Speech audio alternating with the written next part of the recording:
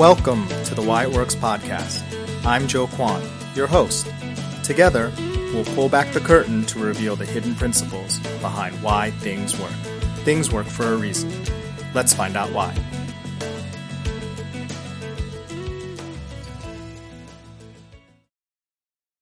Audiobooks are my kryptonite, and today's podcast is brought to you by Audible, the Rolls-Royce of audiobooks. Get a free audiobook and 30-day free trial at www.audibletrial.com/whyitworks. Here with us today is Jeff Eichler. Jeff is the director of Quetico Career and Leadership Coaching, where he helps individuals make career shifts and leaders change their organizations with a blend of data-driven coaching and his 35 years of experience in the corporate world. We speak to Jeff from his home in New York City. Welcome, Jeff, to the Why It Works podcast, and thank you for being here. Oh, thanks, Joe. It's great to be here. It's great to be sitting on this side for once. Great. So I've gotten to know you as someone who's passionate about helping others through coaching, and you have a wealth of knowledge and experience. Give us a little window into Jeff Eichler pre-coach era. Wow. All right. How much time do we have, Joe? So pre-coach era, we're going to take you all the way back when I was a teacher. I was a high school history teacher back in Illinois. And I stuck with that until I went through something called a reduction in force. RIF. All right. So I was passionate about education, and I looked to see where I could leverage my skills. And I got a job with Scott Forsman Publishing, of Dick and Jane fame. I was placed in the social studies department. I worked for Scott Forsman for 7 years. Then I transferred to a sister company, Prentice Hall, again in social studies. And over the next 25 years, I gradually worked my way up through marketing and editorial to the point where I was actually running the publications division. I was head of what we were producing. Wow. And then I finished my career working on the professional development side, helping teachers and educators make the most of the publishing tools that Pearson was producing. And again, I was ripped. Oh, jeez. A river runs through it. And I had seen the winds of change, or felt the winds of change, I should say, because the company I was working for was going through a number of reductions at the time. I decided to go back to school, and I chose coaching as an area because I had been coached twice. Once while working for Prentice Hall, I went through a management training exercise, and I went through executive coaching. It was fascinating. Just to have somebody be asking a lot of questions of me and me kind of digging through the layers of personal onion, if you will, to try to get what I was about as a leader. And then later on, I was at a juncture in my life where I was stuck, and I hired a personal coach. And again, I just really appreciated the opportunity to have a talking partner, someone who would challenge me with good open-ended questions. And when it came to looking for a second career, a second chapter, I said, I'm going to try my hand at coaching. And I tell people all the time, it's something I wish I had done 40 years ago, because it's wow. It's extremely rewarding work. Just one-on-one, it's a privilege for people to let you in to their lives and what they share. And it's really nice if I can help them with the kinds of questions I ask, the types of activities I'll ask them to take on, the readings I provide them, and so forth. So that's the long, tortured history of how I got to be a coach. Well, it sounds like a wonderful journey so far. Let's get to know you a little bit better. Tell us what you do, but tell us as if you were speaking to a 5-year-old. Right. So I'm going to start this, Joe, by telling you what I don't do.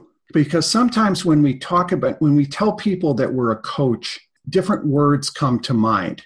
Some people think that I'm a mentor, and you may have seen mentoring in your company. We had mentoring in the company that I worked for, where you're assigned somebody who's working at a higher level. They have professional expertise and they impart their knowledge. And the sentence that I have that I think describes that is, let me show you what worked for me. So, classic. In mentoring relationship, and there's nothing wrong with that if you're given the opportunity to shape it for yourself. But the mentoring relationship I was in, the person was holding the flashlight and saying, let me shine a light on what worked for me. Right. All right. We're also sometimes confused with consultants. Mm-hmm. And while I will do some of what a consultant does, which is provide the best advice from what I've gleaned by reading publications and through my experience, I tend to try not to do too much of that, because again, I don't want to lead the client to where I want to go. I want them to go where they need to go. So the watch phrase there is, let me show you what has worked for others. All right, that's what I see consultants doing. So the mentor is, let me show you what worked for me. The consultant is, let me show you what's worked for others. And then the third area is, people will say, are you a therapist? You know? And I'll say, no, but what I do is therapeutic. In the coaching parlance, we can work very well with therapists. Therapists tend to look at a person and tend to focus on the past and the pain that's still really raw in the past. And therapists help clients understand that and hopefully move beyond that. I do a little bit of that, and maybe we'll get to that later, but I don't do therapy. I try not to get my clients too focused on the past, because if we're focused there, we're not looking to the future, and we're not taking advantage of the present. So as a coach, my watch phrase is, let's find out, working together, what works for you. Jeff, I'm going to steal some of those. That's good stuff. Okay. And Joe, we're all about open-ended questions. What and who. Rarely do we ask why questions, because they have that connotation of, well, why'd you do that? Right. It's a blaming type question. Yeah, exactly. And we try not to ask yes or no questions, because you don't get anywhere. You have to always have a follow-up. So basically, as a coach, I try to help my clients peel away the layers of their personal onion to get really at their core. Okay, great. I'm so happy you're here today to talk about the topic of change, and let me tell you why. First, you have a lot more experience coaching than I do, and as I've gotten to know you, you've been really generous to me with your advice and time. And I'm also inspired by your willingness to try new things, like your Getting Unstuck podcast. And I really wanted to give my audience the chance to meet you.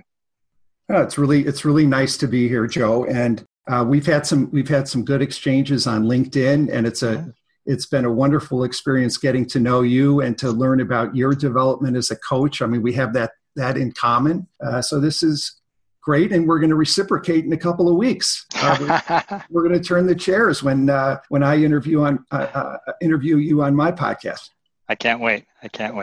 So one area I feel we share in common is realizing the importance not just of the advice we give, but of the foundational element to connect with the coaching client. How has your ability to connect, or maybe sometimes difficulty in connecting with a client, influenced your coaching approach? That's a great question. The initial struggle that I had coming out of being in the corporate world for almost 40 years, where people look to me for the answers. Mm-hmm. And as the leader, quote unquote, I wanted to give the answers because I was the leader, and I had this self-importance that I had to be the one to be directing the ship. It's the antithesis of coaching. Huh. And what I really had to do, Joe, when I started coaching, was to slow down. Okay. And I actually had a mentor coach, and I'll call him a mentor coach because he held my hand in the early days. He said, "What's your hurry? You don't have to get anywhere. You're not trying to solve anything. They're going to solve it. Your job is really to ask powerful questions."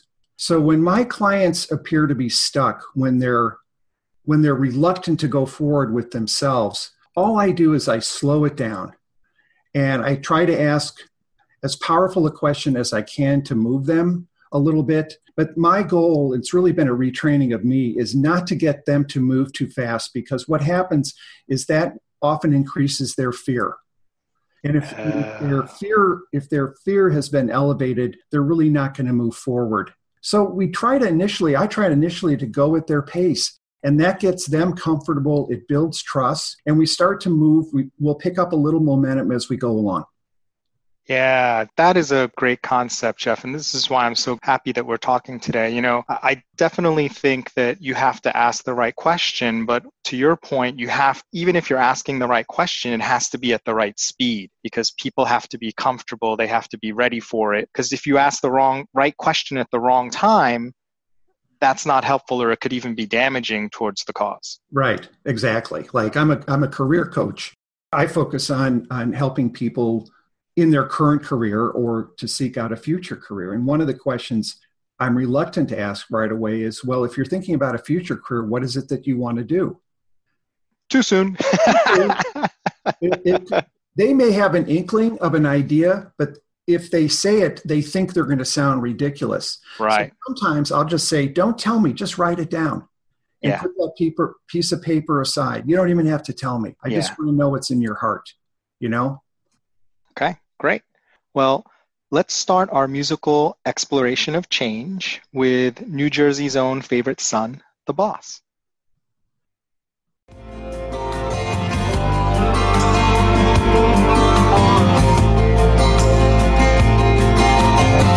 It's the same thing night on night. Who's wrong, baby, who's right? Another fight and I slam the door on another battle in that dirty little war. When I look at myself, I don't see the man I wanted to be. Somewhere along the line I slipped off track. Moving one step behind, 2 steps back.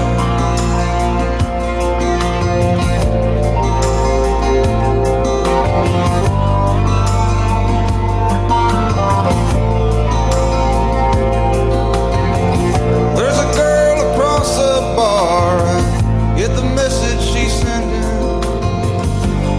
She ain't looking to marry me, honey, I'm pretending.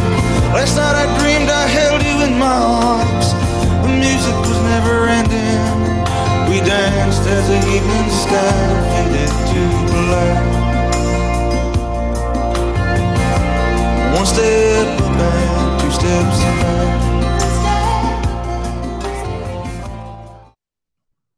What are you hearing here, Jeff?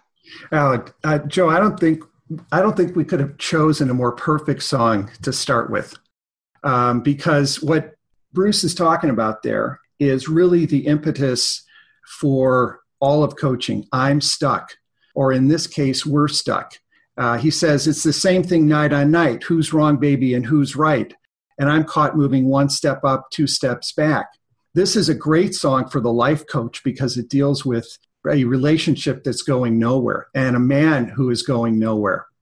He's got that great line in there. When I look at myself, I don't see the man I wanted to be. Somewhere along the line, I slipped off track.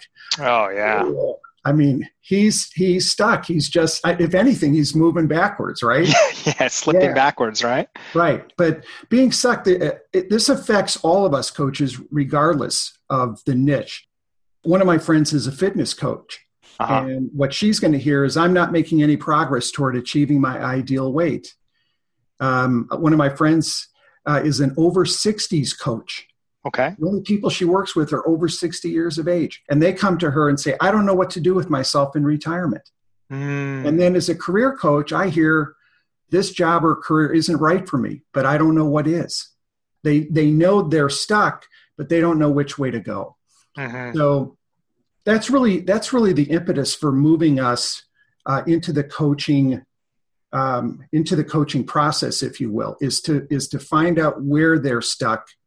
And as I said earlier, what I try to find out is a little bit of past history that might have relevance to why they're stuck at that moment.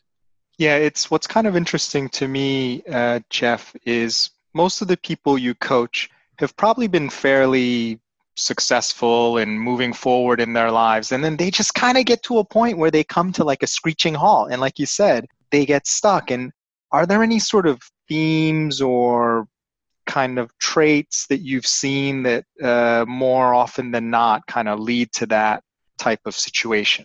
Well, I'll tell you what I'm starting to see, Joe, and this was a revelation to me. We often have a commitment to change. Let's say that a person wants to go through weight reduction. This was me. I wanted to lose a certain amount of weight. Okay. But what I discovered, I read this great book. It's called Immunity to Change, and what the authors talked about there was you initially have a legitimate desire to change. In this case, I wanted to lose weight. But then you have a hidden commitment that works against the initial commitment. And I said, well, what is that for me? And it dawned on me. My hidden commitment is my Friday night pizza night with my wife. That's our bonding time. That's our social, you and me together bonding. Yeah. Candlelight, bottle of wine, pizza. So here I have this desire to lose weight, but on the other hand, I have this other commitment. And I started to think about this. The company I worked for had this commitment to be nimble. They wanted to be a PT boat. They wanted to move fast, right? But they were a huge giant of a corporation. They were fiscally conservative. Everything had to follow a financial process and meet certain hurdles. You've been there, right? And that argued against being nimble, because on the one hand, it was a very slow and deliberate process, which worked against their desire to move fast. So what I try to do with people when they're stuck is maybe hear, well, what's that hidden commitment? I start to listen for what's that hidden commitment that's working against you and keeping you from moving forward. So when you're able to peel back the onion and help them unearth that, because obviously you don't know what that is, they have to understand that for themselves and share it with you. What is the power of them understanding that, right? Because before they were in the dark and they just thought they had one agenda going on, but now they realize, hey, there's a second agenda over here that's fighting against my first agenda. Where do you kind of go once you have that information? What is the power of having that? Well, now we can start to solve something, and it's usually solving for the second one. What we don't want to do is take my bonding time away from my wife, but what we can do is maybe have healthier choices, right? Right. Okay, so I can keep my second commitment, which allows me to keep my first commitment. What we get to are those aha moments with clients where the light switch goes on, if you will. Yeah. And they suddenly discover that they've been working against themselves. I love that example with the pizza. So next up, we have the Young Rascals with a question I think we all ask ourselves from time to time. Right. How can I be sure in a world that's constantly changing? How can I be sure where I stand with you? Whenever I'm away from you, I wanna die, 'cause you know I wanna stay with you. How do I know? Maybe you're trying to use me. Flying too high can confuse me. Touch me, but don't take me down. Whenever I'm away from you, my alibi is telling people I don't care for you. Maybe I'm just hanging around with my head upside down. It's a pity I can't seem to find someone who's as pretty and lovely as you. How can I be sure? Jeff, what do you think is going on here? Well, on the surface, well, first of all, let me say, Joe, I looked this up. This song was really popular in 1967, okay? I'm a sophomore in high school in 1967. And this song epitomizes the uncertainty of adolescent love, right? How can I be sure, But as I listen to this, there's a lot going on in this song. He flits from kind of the semi-dark and brooding, whenever I am away from you, I want to die because I want to stay with you. Then he goes into this skipping along, oh gee whiz, slightly up-tempo. Maybe I'm just hanging around with my head up, upside down. All right? And then at the end, we get this twist where he repeats the opening question, how can I be sure? I'll be sure with you. So we go from this where he's questioning whether she's going to want to be with him to, am I going to want to be with you? And what's going on here for me, what I heard in this was the coaching concept of the inner critic. The inner critic? The inner critic. Okay. All right. This is that voice that we all have inside of us that can be critical of the actions that we're taking. In some cases, it can say, Joe, why aren't you working more hours at work? And the next day I'll go, Joe, you're working too many hours at work. You're denying your family you. The role of the inner critic, it comes from that part of our brain, the reptilian part of our brain, that is the protective mechanism that tries to keep us locked in a place. It may not be the best place, okay, because the brain doesn't necessarily care if it's the best place. What the brain hates more than anything is uncertainty. Mm-hmm. So here we have a song about the uncertainty of love, and this guy is kind of bouncing back and forth between questioning whether she's going to love him. Oh, maybe I'm just hanging around with my head up upside down. He asks whether she's going to love him, and I'm going to love you. He's locked in place. He's just kind of locked in place by this inner critic. And this actually takes me back to the question that you asked earlier. The inner critic, I think, can be, I tend to see it as the root of what underlies all of coaching. Okay. Because the inner critic can have any number of voices. It can be judgmental of us. It can be making us a stickler for things, a pleaser, an avoider, a victim. What I do in my coaching, Joe, is I have clients characterize their inner critic's voice in a slightly disparaging way. Because if they can do that, they can start to get on top of the inner critic.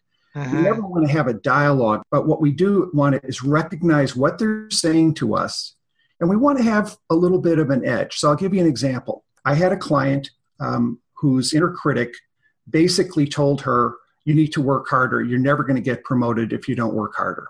And then it would say, why are you working so hard? Nobody recognizes you. You're putting in all these hours, blah, blah, blah, blah, blah.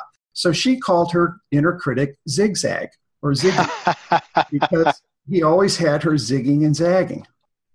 My own story was, and this is where all inner critics come from. They come from us when we're in our childhood. We pick up on things as kids that we hear, words that are used. They're not necessarily meant to harm us, but we ingest them.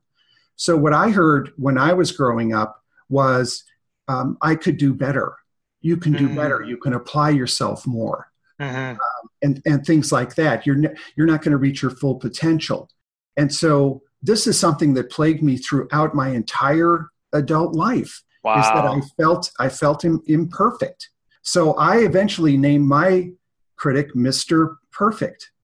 Yeah, and by doing that, I saw how ridiculous it was to be thinking that I could ever be perfect, right? Yeah. And because you don't learn from being perfect, you learn from being imperfect. You grow from recognizing where you've had some faults or missteps or whatever. But that's what I try to get to in my coaching is what's the inner critic saying to them? Where is it holding them back?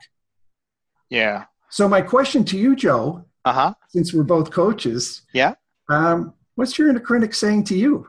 I think your inner critic and my inner critic must be relatives because my inner critic, I think, ingested from, my childhood, probably mostly through, my parents, wanting to encourage me and have me reach my full potential was kind of like, you're never good enough. Whatever I do, I can always do a little bit better. It's never enough. And perhaps similar to you, it manifested itself in various ways that no matter how much I achieved in terms of goals or awards or praise from others, that inner critic could always seep back in and say, well, there's still someone better, or you could have done better, or you're not really the best. So, there's more to be done. And it can be very damaging depending on the way you deal with it, as I'm sure you know. Yeah, absolutely. So, the inner critic in this song is kind of the restless voice where he's bouncing back and forth, and the brain will keep him locked in place that way. As a career coach, I hear things like, I can't leave this job for a new career because I won't have any transferable skills. You can hear the inner critic saying, yeah, you can't work in that field. What are you going to do? Right? The other one is, I can't network because I'll bother someone. Yeah. Right? You can't call that person up. They have a job. You're going to be bothering them.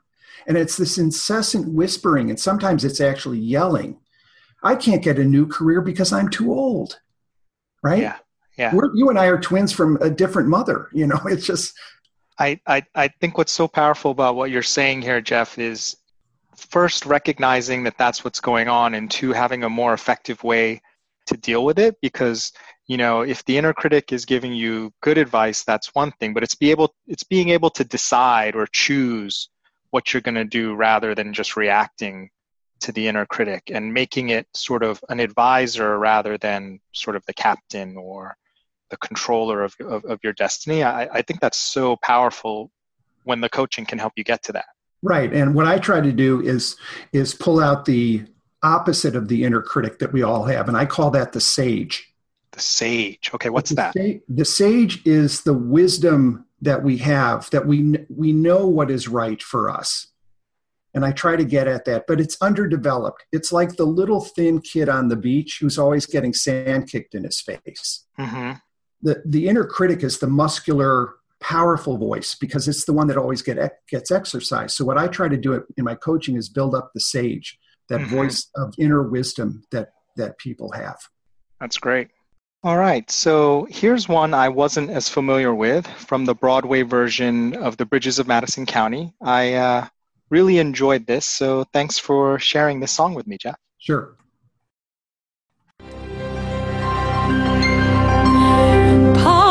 Was a boy from down the hill with silver eyes and hair like coal and massive hands that trembled when he looked my way. Paolo was a boy who loved to swim, and who knows why I fell for him, but soon enough I kissed him on a winter's day. Cheska, he's dull and he's dumb. You'll end up a farm wife, exhausted and numb. I'm off to the serviceman's club, you should come. But I dreamed of the beach at Ancona, where our kids would play. Paolo right by my side, and the ocean only steps away.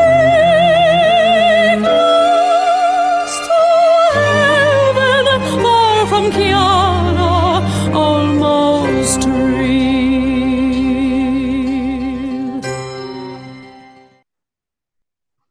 Wow, that is powerful stuff, Jeff. Your reaction? Yeah. So in this song, we have Cheska, who she's living in Italy before World War II, and her sister Chiara, and Chiara is kind of locked into the traditional way of young women during war, where she is willing to use her body to get what she needs. Cheska wants none of that. Cheska always wants more.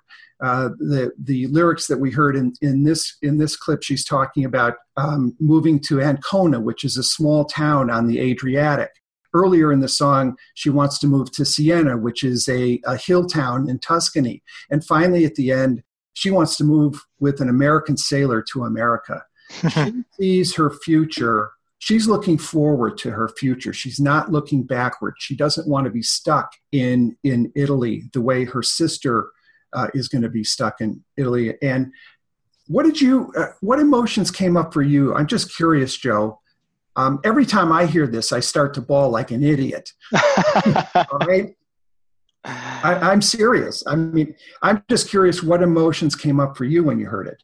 Yeah, it was very poignant. It was like kind of a deep sense of like longing mixed with despair, mixed with hope, between the sisters and the, untenable situation, that they're put into because of this war, and just how people can react so differently to the same situation. I mean, they're sisters, they're raised by the same parents, they probably share similar values, yet it can end up in such different sort of opinions or ways of dealing with things. It's just amazing. Yeah, I like the way you describe that, because there's that kind of melancholy and pain. She desperately wants to get out of her current situation. And the reason I asked you about emotion is music can trigger emotions, and emotions can trigger memories. Mm-hmm.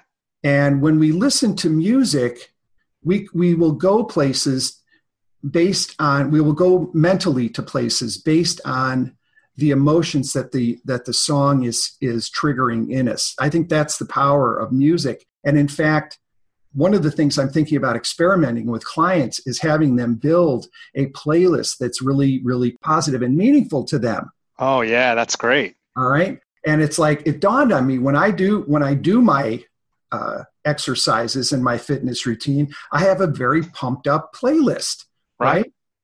Now I couldn't exercise to this. I would be, I'd be in pain and downtrodden, but that's the emotion. That's the power of this, right? And that's what I try to get at when I'm working with clients about looking at the future.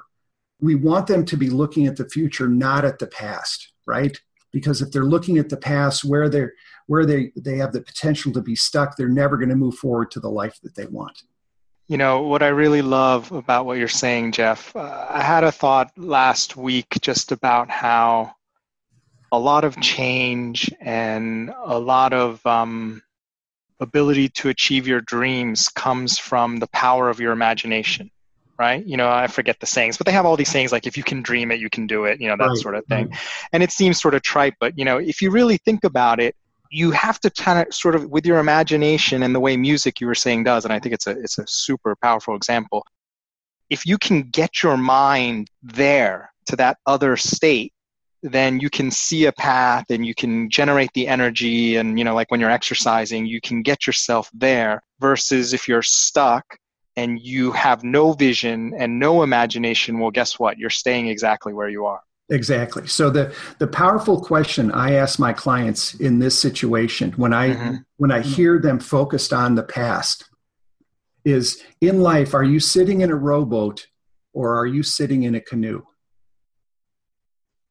A rowboat versus a canoe. Yeah. Are you paddling a rowboat? Or paddling a canoe? And my clients often do what you're doing right now, is you're pausing and you're probably visualizing the rowboat. Right. And you're pausing to visualize the canoe. Okay. Yeah, totally. And they're going, yeah. And then I say, which way are you facing when you're in a rowboat? When you're Oh yeah, that's brilliant. Yeah, you're facing backwards. Yeah, you're facing backwards in the rowboat and forwards. Right. Yeah. And with one of my clients who would always slip back, Joe, I would stop and I'd say, which way are you facing right now? What are you, in a canoe or a rowboat? Yeah. And it always brought her back to that center point. Yeah, I had a similar conversation with another guest, and we were talking about how if there's something in your past and you can't let go of it, sort of along the lines of what you're saying, it can hamper you from moving forward or seeing things that are really great for you in the future, because you're just holding on to that thing in the past so tightly, and maybe it's even taking you further away than where you need to be or the good things that are in store for you. And it's a very difficult thing, right? It's a tendency that I think as human beings, we all kind of have inside us, right? Right. And the saddest situations are the one where they're totally unresolvable. The people involved in the past have passed away, or the situations have completely changed. You don't know where the people are. And so no closure. That's something as coaches we can begin to work with, is how do you come to peace with something that's unresolvable versus trying to fix what is unresolvable. You could write a whole book about that, Jeff. Absolutely. All right. Next up, we have one of Fleetwood Mac's most successful songs, and I find it to be a super motivational song, maybe something that could make its way onto a exercise playlist. Very good.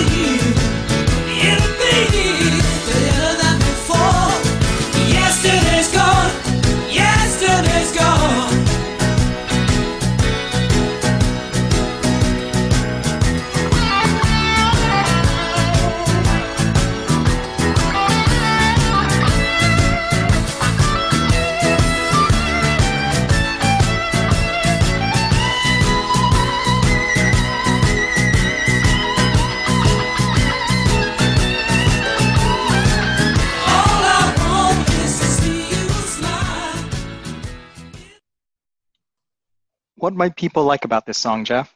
Well, here's what it does for me. I hear lyrics like, yesterday's gone, yesterday's gone. Why not think about the times to come and not the things that you've done? If your life was bad to you, just think about what tomorrow will do. This one's about looking forward instead of backwards. This is the exact same theme that we heard in Almost Real, but it has a completely different emotion coming out of it, right? The tempo, the lyrics are about the future may be stronger, but the tempo is definitely stronger here. So what was the emotion for you, Joe? What came up for you as you were listening to that? If Almost Real is desperation, pain, and hope, what's going on here? I would say kind of it made you feel powerful, like anything was possible. That it was an empowering song. Maybe that's the emotion, a real feeling of empowerment. Right. And the last lyrics, don't you look back. It's like there's nothing to be gained by looking back. There's actually danger to be gained by looking back, right? Don't you look back. Let's move forward together. I just love pairing these two because of the different emotions that come out of what is basically the same theme, looking forward instead of looking back. Yeah, and I guess there's a subtle difference between learning from your past versus constantly looking back at your past instead of looking forward. That's a beautiful segue. Beautiful segue, Joe. If you want to talk about the past as the context for present. Yeah, absolutely. For our last clip, let's have a listen to Sarah McLachlan's Ethereal Singing.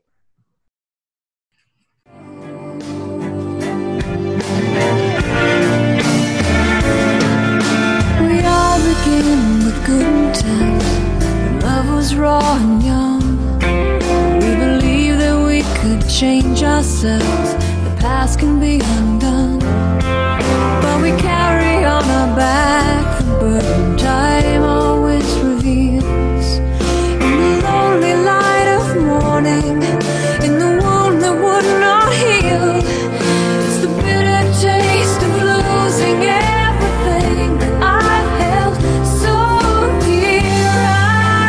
I've fallen, I've sunk so low, I've messed up better, I should know.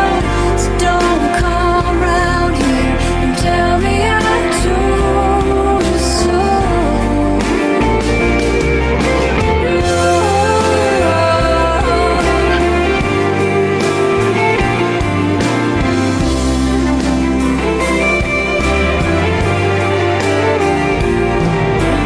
Heaven bent to take my hand, I've nowhere left to turn. I'm lost in those I thought were friends, to everyone I know. Oh, they turn their heads embarrassed, pretend that they don't see that it's one misstep, one slip before you know it. And there doesn't seem a way to be redeemed. Though I've tried, fallen, I've sunk so low, I've messed up better, I should know. What do you see, Jeff? Well, this is a great one, Joe, and you kind of gave us a good lead here that while we don't want to live in the past, sometimes it's good to look back there to see what happened. You know, trying to fix the speed bumps and the potholes of the past, that's the domain of the psychotherapist. And as Okay. coaches, we don't live there. But we do want to kind of have a window at what happened. And this song has some great lyrics to it about past mistakes. We believe that we can change ourselves, the past can be undone, but we carry on our back the burden time always reveals, in the lonely light of morning, in the wound that would not heal. So there is something in this person's past that she's singing about. And what this does is this always signals to me the headwaters of the inner critic. Because whatever this was, it's triggered this voice in our head, and that's what we carry forward. And so it's a delicate balance, Joe. We don't want to go back there. I'm not trained. I can't fix what happened. Mm-hmm. But for example, I had a client, and we should talk about this. I had a client who was strapped in an airplane seat as a 10-year-old, upside down, as the plane was filling in water. She was in an airplane crash, 10 years old, strapped in her seat, upside down. Now, as coaches, do we need to know that? Yeah, I think that's certainly helpful to know. It was like a spotlight coming on for me. And she didn't reveal that initially. That was after we had developed trust and everything. But it did start to put some pieces in place that I asked her about later on. So I can't fix that, but it really did make a lot of sense to me in terms of this triggering something in her past. Yeah. And another one I can ask you, this one came to mind. One of my clients lost both her parents at an early age, and she was raised by her aunt and uncle. Now, would that be of value to know? Yeah, sure. I mean, those feelings and the maybe feeling of abandonment, or that has got to seep into everything else. Right. Made other relationships very tenuous because I've been egregiously hurt. I lost my parents, and once we uncovered that, we could start to see how that pattern was repeated in her behavior. Right. Yes. The dance here is that we don't want to necessarily make the connections for the client. Right. We want the client to make those connections to see that could be the influencer for them, right? Yeah, and what I really love about what you're saying here, Jeff, is our goals as coaches, we're not psychotherapists. We're not going back, and we're certainly not time travelers. We can't go back and fix the damage that's been done, but by the person sort of understanding the trigger and the pattern and how they react to certain things, I feel like it gives them a chance to make a different choice in terms of how they react to other things that trigger this or fall into a pattern that they normally do. Because if you don't know, I mean, for most of us, 99% of our lives, we're just on autopilot. We think we're making a bunch of decisions, but we're just responding to the patterns as we go along. Yeah, and the opposite is true also. We can look to the past for things that were positive to see how they play in our present. And I'll give you one short example, Joe. Sure. I named my coaching company Quetico Career Coaching. Okay. And people always go, well, what's Quetico? Yeah. Right? I think I asked you that too. Yeah. Quetico is a province of Canada. Uh-huh. And it's in southwestern Ontario. It's a wilderness canoe park. And when I was teaching, I used to go up to that park with my teaching buddies and my brother every summer. Mm-hmm. We would be in the wilderness with only the things that we could carry on our back. Mm-hmm. It was a place of great challenge because you're carrying canoes through muddy, bug-infested portages, and you're riding out big headwinds when you're canoeing, and you can't stop because your boat will turn. And but it was also a place of great reflection because on some afternoons we would just lay on the rocks and soak up the sun, or at night we watched the stars were unbelievable. So Quetico has this point of reflection and challenge for me. And that's what I wanted my coaching to do. So there's part of my past that's positive, and I bring it forward. Ah, that's a beautiful story. Yeah, definitely. The past is not all negative. There's some great things that we can leverage and build on. Well, Jeff, it's been a real treat to talk to you and learn about your insights on change.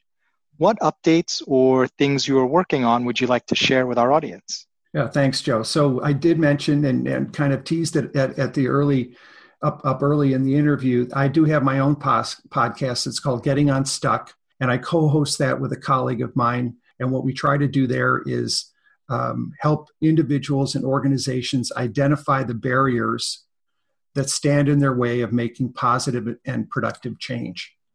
And we're also in the process of writing a book along those same lines right now. So great. A lot going on. Well, I have to say I'm a big fan of that Getting Unstuck podcast. I really like the episode where you actually did an exercise with your guest with overcoming a problem and putting things on index cards and triggering some memory. And then it was just, I thought that was amazing. I really enjoyed that. Yeah, the perspective exercise. Yeah. Yep. Going to steal that from you as well. You got it. All right, Jeff. Well, thank you for sharing your insights on why it works. All right. Thanks for having me, Joe. This has been a lot of fun. Like Summertime in Baseball, a great audiobook to go with this podcast is Immunity to Change, as mentioned by Jeff and authored by Robert Keegan and Lisa Laskow-Lahey. To receive a free copy of Immunity to Change or another audiobook of your choice, just go to audibletrial.com/whyitworks. Again, that's audibletrial.com/whyitworks for your free audiobook. To support our show, please leave a rating or comment or become a sponsor of Why It Works by going to www.patreon.com/whyitworks. That's www.patreon.com/whyitworks. Thank you. And remember, the enemy of learning is boring.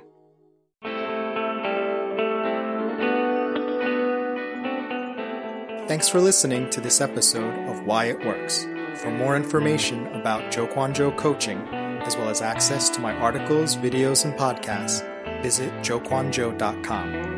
And stay tuned for our next Why It Works adventure.